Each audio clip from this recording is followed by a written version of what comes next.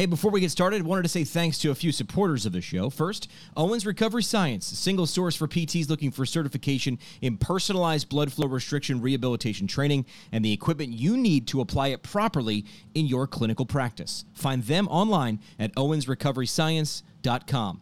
And Fusion Medical Staffing, leaders in travel physical therapy. Let your PT or PTA license take you where you want to go. With full job transparency, see what's available in your future. Online at fusionmedstaff.com. That is fusionmedstaff.com. Go there now, fusionmedstaff.com. We talk PT, drink beer, and record it.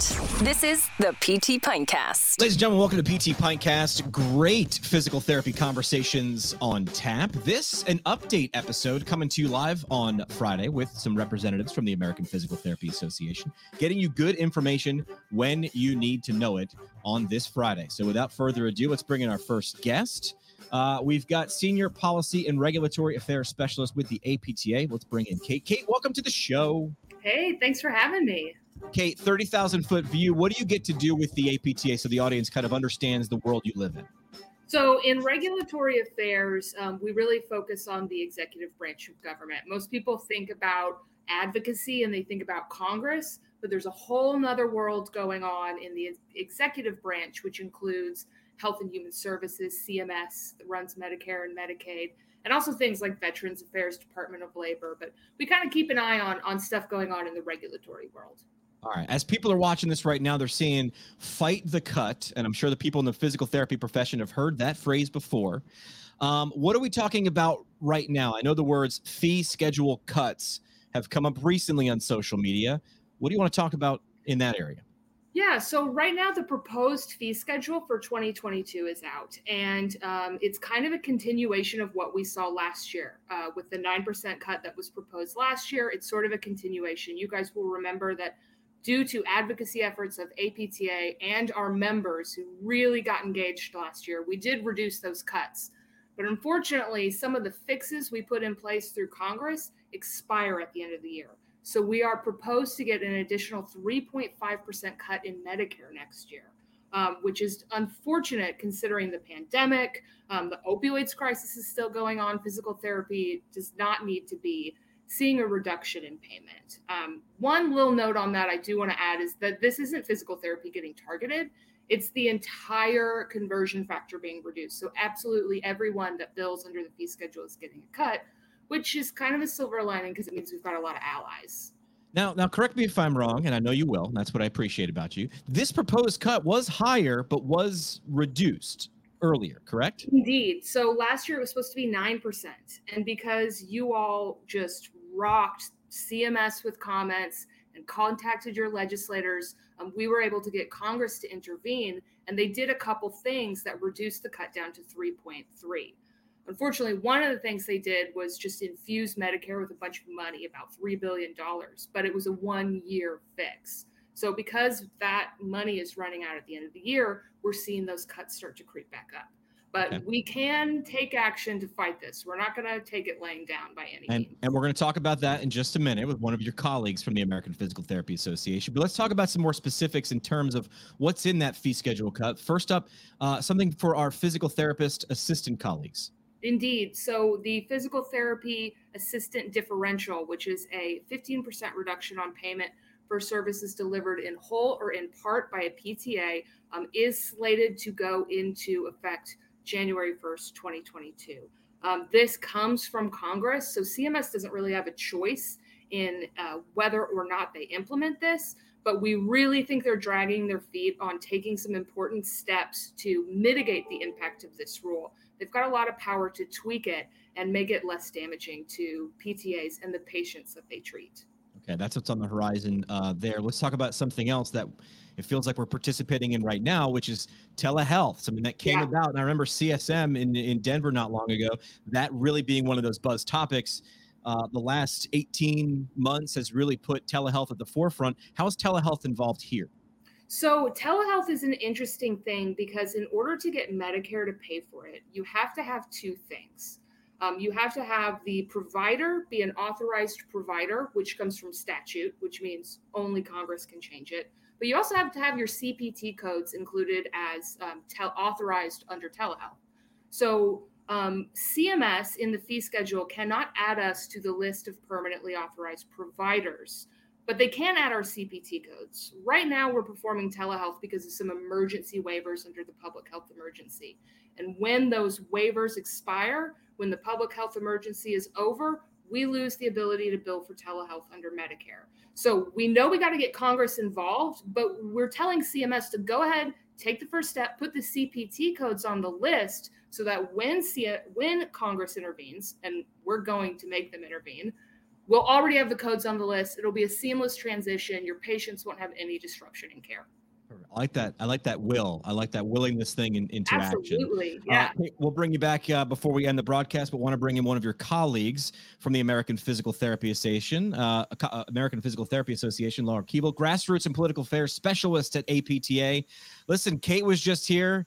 She sort of had to be doom and gloom, right? So now the harp music starts playing in the background. You get to be good news, things we're looking forward to, but it's not just going to happen. It's not passive. It needs to be active, Laura.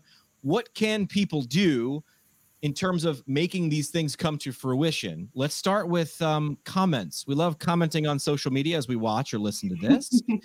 Comments, where do we start there? So right now, CMS has the comment period open for this rule, and anybody can comment on this, which is great. So on our APTA Patient Action Center, we have a link and a template letter that only takes 2 minutes to send it to CMS. It goes right there. All you have to do is just put in your name and address and an email, and it goes right to CMS. All right. I'm hoping to get thousands of comments, so we got to get going. All right. Laura's going to send me that link as soon as this broadcast is over, and I'm going to put it in the comments. We're going to comment on how you can comment. Very meta. Below. And I learned this from a colleague, another physical therapist. If you make a comment this route, it has to be read by a human. So sometimes we're like, I don't know, this is just going into the void. A human being has to, by law, read this. So it goes somewhere.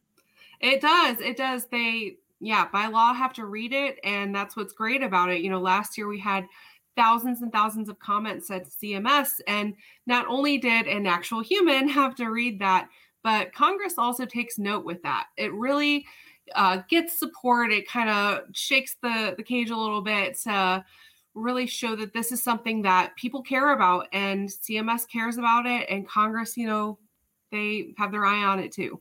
Okay, so and we just alluded to this as well. These comments and what we're going to talk about next, it does something. There was a proposed higher cut in the past that was then reduced. We like to think that these comments and what we're going to talk about now has an effect on that. So not just commenting, but directly contacting your elected representatives. They have no problem contacting you when it's time to vote. Laura, you say contact them directly is a great strategy for us. Yeah, so we do know that Congress will have to act on this, and we're trying to get a bill introduced in Congress. We have some other ways to get involved that's coming down the pike, but the first step is really getting those comments to CMS, and then once we have that motion and that momentum, then we'll start getting Congress involved. As many of you know, right now is August recess. We're wrapping up the end of August recess, where we were talking to members of Congress in the districts about this issue.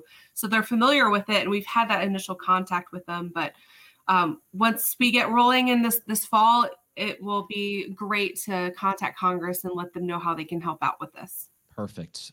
Anything else you'd want to add before we bring Kate back in? Yeah, so this Wednesday, September 1st, we're hosting an APTA Fight the Cut virtual rally on APTA Live. We'll have some live check-ins throughout the day at 9 o'clock, 12:30, and 6 o'clock p.m. Eastern Time.